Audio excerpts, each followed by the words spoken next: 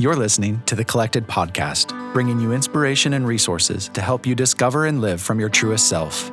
The Collected Podcast is a production of Collected Ministries, a nonprofit organization dedicated to helping disciples of Jesus discover and live from their true identity in Christ, recognize and walk in their divine purpose within the kingdom of God, and experience growth in their capacity for mature, healthy relationships. Follow Collected on social media at Collected Ministries, and be sure to visit thecollectedpodcast.com for show notes and additional content related to today's episode.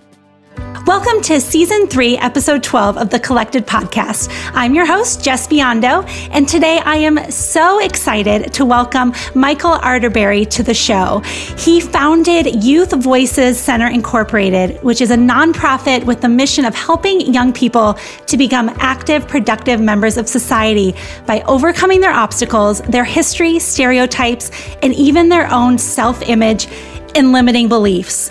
And when I read that mission statement, I saw how closely our mission and vision aligned of helping people connect to who they were created to be in the Lord and walk in that with confidence and see what God will do with that. So Michael, welcome to the show. Yes. I'm excited to be here and, really hopefully being able to inspire and motivate your audience. Yes, I'm sure you will. And as we get into that, I would love if you could start with just giving us a little bit about your background, who you are, and how you ended up doing your purpose that you have in your life now. Okay, so I want to tell you guys a story, and it'll set the table for our discussion. And it's about a farmer and a donkey. And this donkey is one of his favorite farm animals because once he finishes working on the farm with the donkey, he brings the donkey back home and he allows the donkey to play with his kids. So imagine the farmer's coming down the driveway and the kids come running out the house. They come over to the donkey, they wash him, they ride him. And so the donkey is more like a farm animal and a pet. And this is a normal ritual that they do on a regular basis. One night, the farmer brings the donkey home. They do their thing. He releases him back out to the farm. But the next morning when he came out, when he whistled for the donkey didn't show up. So when the donkey didn't show up, he was, of course, alarmed. So he starts walking around the farm, whistling and calling his name. And he finally heard the donkey making noise at the bottom of an empty water well. And so he goes over to the well and he's like, wow, man, I want to get him out. So he goes and gets 6 of his friends, brings them over to the well. And he's like, how are we going to get him out? So one of his friends suggested that they pull him out with some rope. So all 6 of them got some rope and they start to lasso the donkey. They throw the rope, they miss. They throw the rope, they miss. They finally throw it by his hind legs. He steps into the rope. They shimmy it up his body and they start to pull. They pull, the donkey moves. They pull, the donkey moves. Then halfway up the well, they realize that the donkey's too heavy. So when they realize that the donkey's too heavy, they lower him back to the bottom of the well. And now this farmer has to make a grim decision. Now, see, he can't feed him food at the bottom of the well because that wouldn't make any sense. He can't starve him because he's more like a pet. So he really can't figure out what he wants to do. One of his hot-headed friends was like, hey, just shoot him. He's like, no, I can't shoot him. So one of his more reasonable friends whispered in his ear and said, listen, you don't want the kids to fall into the well. So you're going to have to sacrifice your donkey, but your kids will be safe. The farmer thought about it for a moment and he decided that he could live with that. So they all got shovels and they started shoveling dirt into the well. And every time that dirt would hit the donkey would scream. And every time the donkey would scream, it would cause the farmer some distress. So you got dirt, scream, dirt, scream, dirt, scream. Then all of a sudden, Jess, the scream stopped. Once the scream stopped, they gave the donkey a moment of silence, but they kept going back to work. More dirt, more dirt, more dirt. But then the next thing you know, you see the donkey's right here. So they start shoveling faster. The next thing you know, you see half his body. They start shoveling faster. The next thing you know, that donkey walks right out of the well that he fell into. Now check this out. Every time that dirt came across the wall, it would fall on his back. He would shake it off and he would step on it. And he took every scoop of dirt that was meant to kill him to save his life. Now, I tell you that story because I am the donkey. And my dirt is the fact that I grew up in a home with a raging alcoholic father. And he raged from the time I was born until the time he died when I was 16. Now, what does that mean in a young boy's life? It's the fact that every day, even if I got caught up in fun, there was always this reminder that you had to go home to that chaos, you know? On top of growing up in a raging alcoholic home, I grew up in poverty. Both my parents worked full time. Both of them worked full time. My dad was a bus driver. My mom cleaned homes for a living. But my dad's money went to drinking, you know, and my mother raised us as a housekeeper, 4 kids with a housekeeping salary. Last but not least, Jess, I grew up in dysfunction. I mean, you just listened to my story, but to give you an example of the dysfunction is my parents would have these blowout arguments. And I remember being like 10 years old. And after they would have these blowout arguments, my mother would dress me and put me on the bus to school. We never debriefed it. We didn't talk about it. And so what I've been able to do, and it's funny when I think about my purpose, it's not like I woke up one day and I said, this is my purpose. My life in general created a space for my purpose because I use all those things that I was able to overcome as a catalyst to want to help others. Wow. So when did you start the Youth Voices Center? And if you could fill in a little more about what you do with that.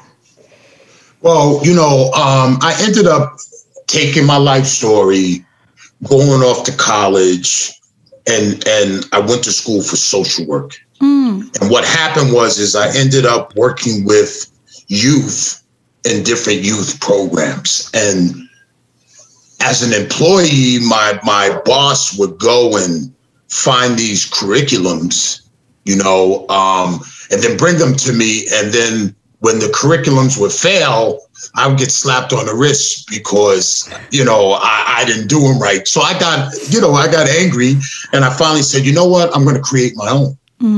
So what I did is I took what I knew, my social work, my background, and I created my own curriculum. And once I created it, what I did is I went to the agency that I was working for and I said, listen, I have this curriculum. If you allow me to do it, you can just pay me and then I'll do the program for you. And so I started to do the program for them, Jess, and it started to gain momentum. And it started to bring a lot of money into the agency. And then my boss, I don't know what she was thinking, one day showed me how much money was coming in for the program. And then I was thinking about my salary. I'm like, wait a second, you pay me this, but this is the money coming into the agency. And so they invited me to go to a lunch. This is a great story for your listeners. They invited me to go to lunch to schmooze a philanthropist for more money. So imagine I'm at the lunch and I'm there to get more money. Everyone, so at the table, just so I can set it up, it's the executive of my agency, the guy that writes for grants to get money. Then it's the philanthropist and her lawyer. So we're sitting at a table at lunch, and then everyone goes around the table, and then they get to me. And it's my turn to talk about the accolades of the program. So just underneath the table, I have cheat notes. So I have notes that I'm going to talk about the success. I crumble them up. The Holy Spirit moves me. And I say at a business lunch dinner to this woman, your money is safe with me because the person that I'm accountable is God. Total silence at the table. I look at my boss, her face turns red. The grant writer's face turns red. The philanthropist lawyer, he's cracking up. He's laughing, and I'm sitting there like I'm going to get fired. I'm thinking about my conversation with my wife. And once everything settled down, the woman was a devoted Christian. Wow. I stepped out on faith, and the woman was a devoted Christian. Now, listen, it gets better than that. So now she agrees to give money to my agency, but to me. So she thinks I do a program well. She has no idea at this point that it's my program. So after the lunch, she gives the money to the agency, but she says, I want to fellowship with you once a month. I want to meet for breakfast, not business-like. I just want to meet and fellowship. So I started to meet her for these breakfasts. And each time I would come, she's loaded. So she would bring like famous Christian producers, and I would be like, it would blow my mind. So finally, I'm like, I'm going to ask her to give me the money. So I call her up before one of the breakfasts, and I call her up, and I'm like, her name's Pat. I'm like, Pat, would you give me the money if I ask? So at this point, she still thinks I do a program well for the agency. So what she says is, I'll give you half. She doesn't want to piss off the agency. So she's like, I'll give you half. You go do your thing. I'll let them keep half so everyone's happy. And when I heard that, I didn't feel comfortable with it. So I said, listen, Pat, I don't want to do that. Promise me you won't tell the people that I work for. She's like, nah, no problem. Just before I got to the next breakfast, she did her own research. Before I can sit in the chair, she says, I will give you all the money. Wow. And so the money that she was given to the agency, she said she would give it to me. And when I left there, I knew nothing of nonprofits. I didn't know how to start one. Yeah. But what she said to me was, she said, any money you put out, don't worry about it. I'll give it back to you. And I called my wife on the way home. We hired a lawyer to move it quickly, because before she could give me the money, we had to get our certifications in place. And once we got our certifications in place, she wired me the cash, and Youth Voices Center was there. Wow, that is incredible. And a story of you faithfully giving God your yes and obeying the prompting of the Holy Spirit at that first luncheon to say something that seemed so ridiculous, but it was exactly what she needed to hear. And that's just incredible. So my next question then is, from that story, we can tell you're a strong believer and you have the Holy Spirit. When did that start? How did you come to know the Lord? What happened was I was raised Seventh-day Adventist, right? My mom was Seventh-day Adventist. I wasn't crazy about the faith because, you're young, you worship. If you know anything about it, it's like Judaism. So we would worship the Sabbath. So as a little boy, I couldn't watch TV on Friday nights until sundown on Saturday. So that really didn't sit well with me. And then so my mom kind of forced me. The alcoholic dad came home one day and was like, listen, don't take him to that church anymore. So my mom stopped taking me to church, but she was such a woman of faith that it bled to me. So I always had God in my life, but I wasn't attending the church. I remember even partying in college, and I would come in intoxicated, but before I went to bed, I would pray. So, I was on that fence. But then I went to one of my friends. He and his wife wanted to get baptized before they got married because they wanted to come into their union pure. And when they dipped him into the water, Jess, it was like they dipped me into the water. When he came up from the water, I used to wear jewelry. I was a bouncer at a club. So imagine when he came up from the water, I left the church and I scared my wife. I took my jewelry off. I started binging on Charles Stanley tapes, Joyce Meyer tapes, Chuck Swindoll tapes, and I just started eating it. And then I became annoying because everybody I saw, I wanted to give a testimony to. But eventually I found balance. So I found the Lord. I like to say I gave my life to Christ in that moment. And that was, wow, I can't even tell you how many years ago. It was a long time ago.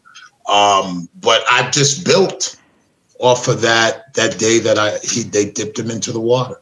Wow, that's amazing. And God had his hand on you the whole time. Yeah. So that's so cool. The next question I have, I was wondering if you could kind of talk more about the role of mentorship in your life, because now you're mentoring a lot of young people. But did you have any specific mentors that played a big role in your life? Well, you know what happened was and I love the fact that your show is based on faith, because I have to always structure this part differently if I'm on a different podcast. But, you know, God was, let me rewind and then I'll tell you. Yeah. I feel when you look at my story, I feel as if the enemy came to get me at a young age because he saw my influence in the future. You know, you hear many gospel songs that talk about he peeked into my future, saw what I was going to do. So he came to challenge me, you know, almost like in the wilderness. Yeah. But I say what God did to protect me is he blessed me with athletic ability. So because I was a elite athlete, my coaches became my father-like figures. My teammates became what a traditional brother-sister relationship would be, you know, and the accolades that I got from being so good in the sport made me feel whole. So my mentorship is based on the fact that I want to present to young people in the world sort of a vision of those people compiled in one. So it's not one person. You know what I'm saying? Yeah. It's a lot. And if you allow me to say, you know, and it's one of my favorite gospel songs that says, some people, if you never met him, I hope you see him in me. So really my biggest mentor is God. So when I meet people, for a person that may never go to a church, may never open a Bible, I want them to feel after our interaction is that they've been touched by God. So that's really my biggest mentor. That is powerful. So I guess if for our listeners, what would you say to someone out there who is struggling right now to really feeling like they don't know what their purpose is? It's been such a weird year. Nothing's the same. Just maybe feeling a little down in the dumps, a little stuck right now. Yeah. What word might you have for them? Well, listen, I just posted something on Facebook, and I wrote a book. It's called Be Encouraged. Okay. And one of my entries, it's devotional style. I talk about planted and buried. Okay, so let's think about this. Planted, of course, when you plant a seed, you plant, and when you plant a seed, it's destiny concealed. All right. Then you water it. And as you water it, you get to your destiny, which is destiny revealed. That's the end product. But then buried is when you bury something that's like a person who's died and it's put to the side. What I want people to understand, especially now during COVID and when they're trying to find themselves, a seed when it's buried is in the dark. So your life has to get to a place where you're in the dark for some time, because when we're in the dark and we don't know where we want to be or go, that's when we grow. You see what I'm saying? And so what you do is, rather than looking at being stuck as a penalty, you take being stuck as a time to grow, water yourself in the proper places, so that when you blossom and come out, you can go to something that really is something that you want. I feel like COVID, for some people lost their jobs. Like, I read a book by Bruce Wilkinson who said that God, when we were born, he planted something in us to be something. And a lot of people abort it because they get bullied. And so what I say is, during COVID, a lot of people lost their jobs, but people were going to jobs just to live. Now, COVID has now taught us to appreciate life. Yeah. So why not go back to a job that you love to do rather than going to a job just to pay bills? Yeah, that's true. I mean, so for the person who's listening that's like, yes, I want to do that, where do they start? If they're not sure on, they know they weren't doing what they were passionate about, but they don't exactly know what it is. They can't see what's next necessarily. Right. They are in the dark. Is there an encouragement or kind of a next step that you could give to those people? Yeah, I firmly believe that finding your purpose is not outside. Our purpose is within ourselves. Mm-hmm. So what we can do is self-reflection. You see what I'm saying? So that means to take the time. Sometimes when you're moving too quickly, God will stop you to make you self-reflect. But if you're at a point where you're at a standstill, stop and start to self-reflect. Think about that thing that burns. What makes you answer the extra question? What keeps you up late at night? And start to make the connections, because what you'll find is so many people start to read books to find their purpose, but the purpose is within yourself. And what I want people to understand is don't allow fear to prevent you from moving forward, because, and I always use the analogy, imagine getting out of bed and you're about to put on your shoes, and you decide as you're putting on your shoes, you're not going to go after your purpose. There's people in the line of your purpose that don't get the blessing because you don't decide to move forward. So you don't only lose out, you lose out for expanding and attacking something in your life.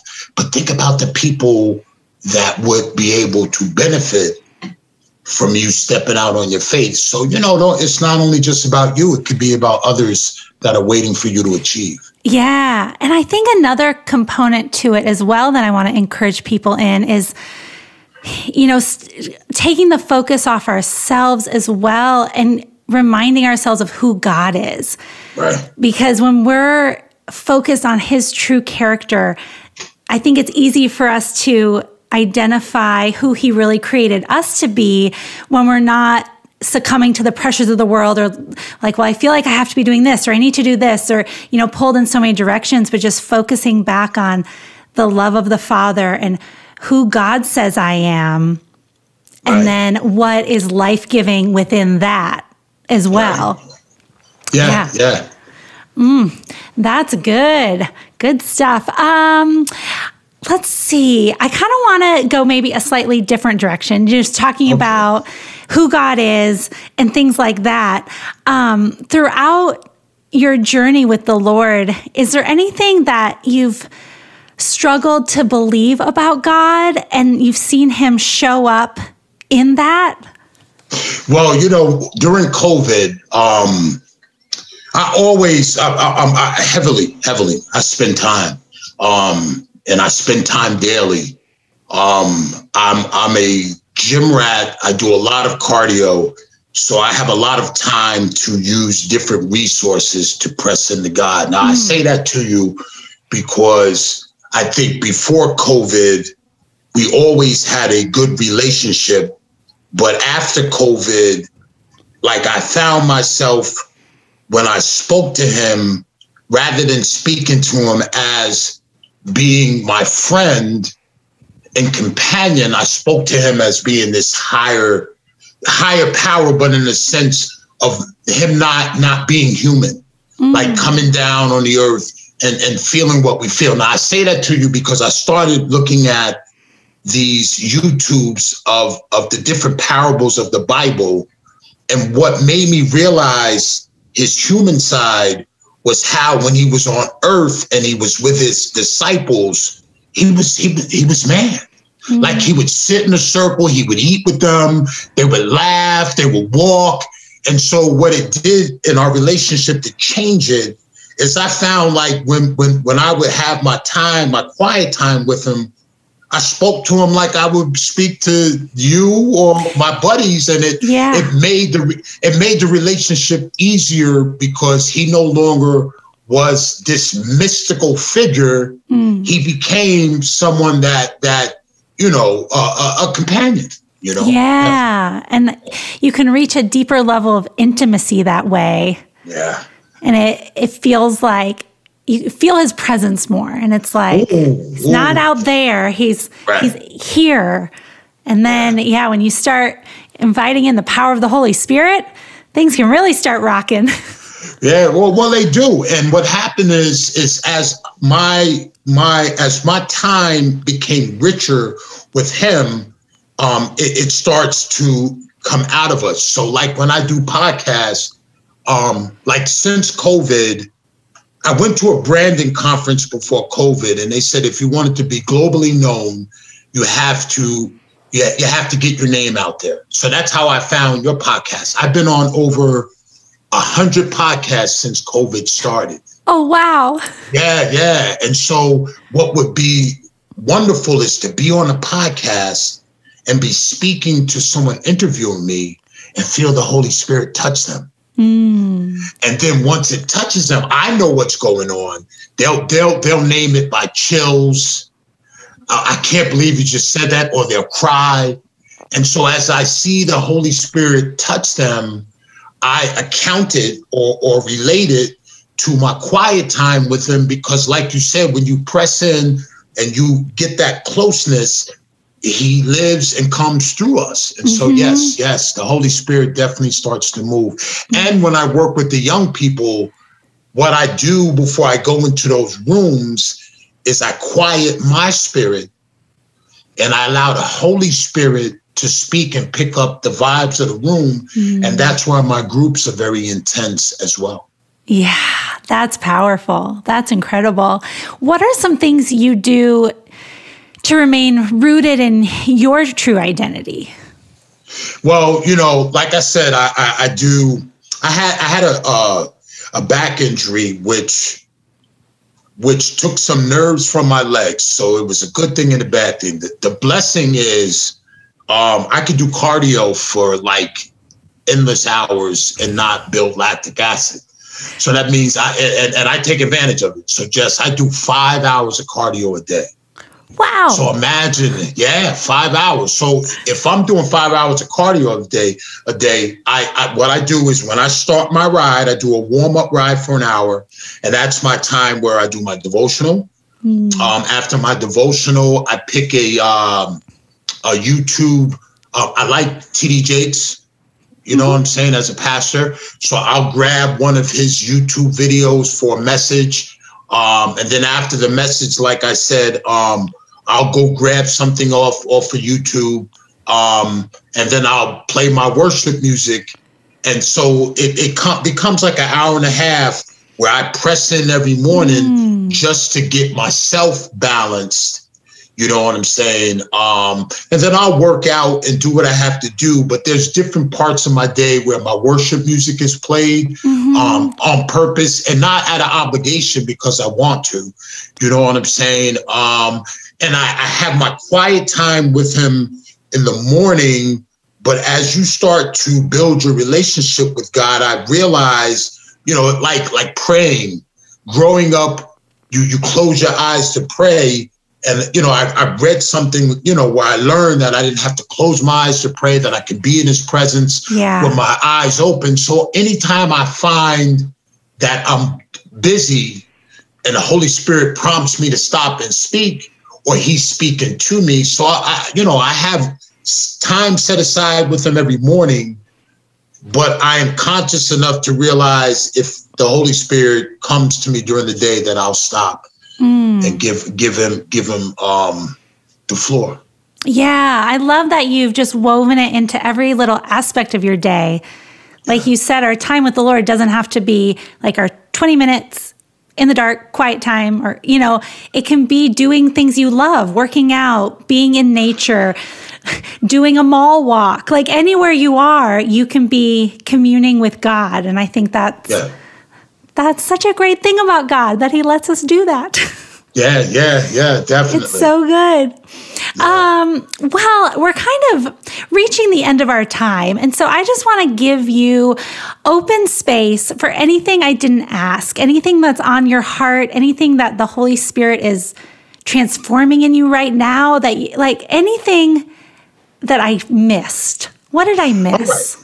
Well, this is something that I always like to share. In my book, I wrote, short-term thinkers plant gardens, long-term thinkers plant trees, eternity-minded thinkers plant themselves in the souls of others. Oh, wow. And I think as believers, what we need to do is we don't want to become Bible beaters. We don't want to beat people over the head with the word.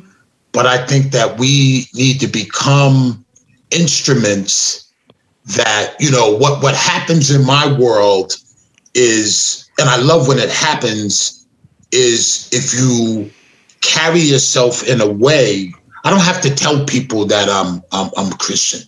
I had a principal who I went into his school for 4 years, Jess, never said anything about God. We never had a discussion. And I get a call from a Christian organization. And I'm like, they're talking to me. And I'm like, who referred you to me? And it was the principal. This principal, who we've never had a conversation about, it picked up on my faith just by my walk. So what I'm saying by eternity-minded thinkers is, let's be deliberate in our conversation with other people so that once we leave them, they feel like they've been touched by something that's outside of ourselves. You know what I'm saying? Yeah. And I call it conscious living. You just can't walk and breathe. You need to live a conscious life. Yeah. Yeah. And I mean, even the little smile we give or something, you never know how God can use every little thing for his good and for his purpose and to shape us and to encourage other people. And I don't know, it'll be cool to get to heaven one day and see all the ways we were used that we didn't realize we were being used. God's saying like, hey, you were obedient in this and you didn't realize that now, these 10 people were encouraged. Or so, I don't know. I feel like in heaven we'll get to see those things, right? Yeah. Who knows? Definitely. Who knows? Yeah. We'll find out one day. Yes. Well, Michael, thank you so much for coming on the show. It was such a delight to talk to you. Where can people find you and your book and all the things? Yeah. They can go to youthvoicescenter.org, and that is the website for my nonprofit. If they want to see what I do with my public speaking, they can go to michaelarterberry.com. That's for my public speaking. If they would like a free copy of my book, we can put it in the show notes. They can go to shakethedirtexperience.com. And if they go there, they can get a free copy of my book. I'm on my social media pages, Facebook, LinkedIn, Instagram. We'll put that in the show notes. And, I like to interact with my followers. So anything I put out, if there's comments, messages, I make it a part of my day to make sure that I respond. I love it. Yes, we'll link to all of that in the show notes and on our blog. And thanks for chatting with us, Michael. Thank you. Thank you for having me. Hey, everybody. Jess here again. What a great conversation with Michael. And this time at the end is going to look just a little bit different. Since Tia's not with me, usually we'd go back and forth and kind of discuss things from the interview. But instead, I want to take the opportunity for just a couple minutes at the end of the episode to kind of share whatever I've been learning and as kind of a way to hold myself accountable to keeping sure that I'm doing all the things I'm encouraging you to do and that I'm staying in the Word and continuing to seek God for new things and not, feeling stuck myself because I sometimes do. I quite a bit do. Or, you just get busy. And so I just wanted to share something that has been on my mind a lot lately. My grandma passed a few weeks ago and, there's a lot of grief that we've been walking through as a family. And she lived such a beautiful life of selflessness to the Lord. She had this joy about her and just a faithfulness in everything she did. And she loved people well. And she lived such a beautiful life. And I just know that when she got to heaven, Jesus said, "Well done, my good and faithful servant." I just admire her deeply. And, since she's been gone, it's hard to lose somebody you love who's been there your whole life. So one scripture has really been giving me a lot of comfort. And it's Isaiah 41:10, which is a pretty popular one.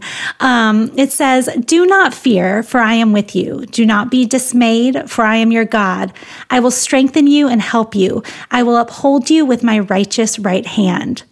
Now, we know from our episode with Dan Kimball that when we read the Bible, we can't just assume that it's for us and twist it to fit our specific circumstance. So I dug into it a little more, and I learned that this specific verse was written for the Israelites when they were facing being conquered by Cyrus the Great. So they were facing complete upheaval in their lives, literal physical attacks, having their land taken. So very terrifying things. And yet God said, "Do not fear, do not be dismayed. I will uphold you." So those promises are specific to Israel, but I think they also show us the character of God that still applies to us today, that he will still uphold us, that he is still with us. And even in a different sense, because since this was written, we have received the Holy Spirit as the New Testament church because we are living after the resurrection of Jesus Christ. And so literally the Holy Spirit is with us. So we have access to that power, to that comfort in a way that even the Israelites didn't necessarily have. I'm not completely sure how it all worked in the Old Testament. But I've just found a lot of comfort in that. The fact that "for I am with you" is a very real statement that holds power for us today. We don't need to fear, for the strength of the Lord is at our disposal. The presence of God, the one thing that matters most, is the only thing that the world cannot take away. Period. No matter what else comes against us, the world cannot take away the presence of God from our lives. They cannot take away the promise of eternity with our Father, no matter what the world does to us. And there's a lot of scary things, a lot of uncertainty out there right now, but I just hope that gives you a little bit of comfort today and a little bit of peace to not fear. And he will uphold us as we pass through heartbreak, anxiety, or distress. So I love you all. Tia and I pray for you, pray for our listeners, and feel free to email us anytime. I hope you have a great week, and we'll see you next time. Thank you for listening to the Collected Podcast. Please be sure to subscribe, rate, and review. And if you like what you've heard, we'd love it if you'd help spread the word. Check back here for new episodes dropping every other Thursday. You can follow along on social media at Collected Ministries. If you would like to support Collected by making a tax-deductible contribution, please visit collectedministries.org/donate. The Collected Podcast is also on Patreon at patreon.com/thecollectedpodcast. That's Patreon. Become a patron for as little as $1 a month to gain access to bonus content, early bird ticket sales, giveaways, and more. You can also find Tia at Tia McNelly Notes and Jess at Spreza Foundry. Collected proudly supports and partners with Flourish Kenya, a nonprofit working to support and prevent unplanned adolescent pregnancy in rural Kenya. Learn more at flourishkenya.org. The Collected Podcast is produced by Jess Biondo and edited by Jacob Early. Music is by Asaf Elan.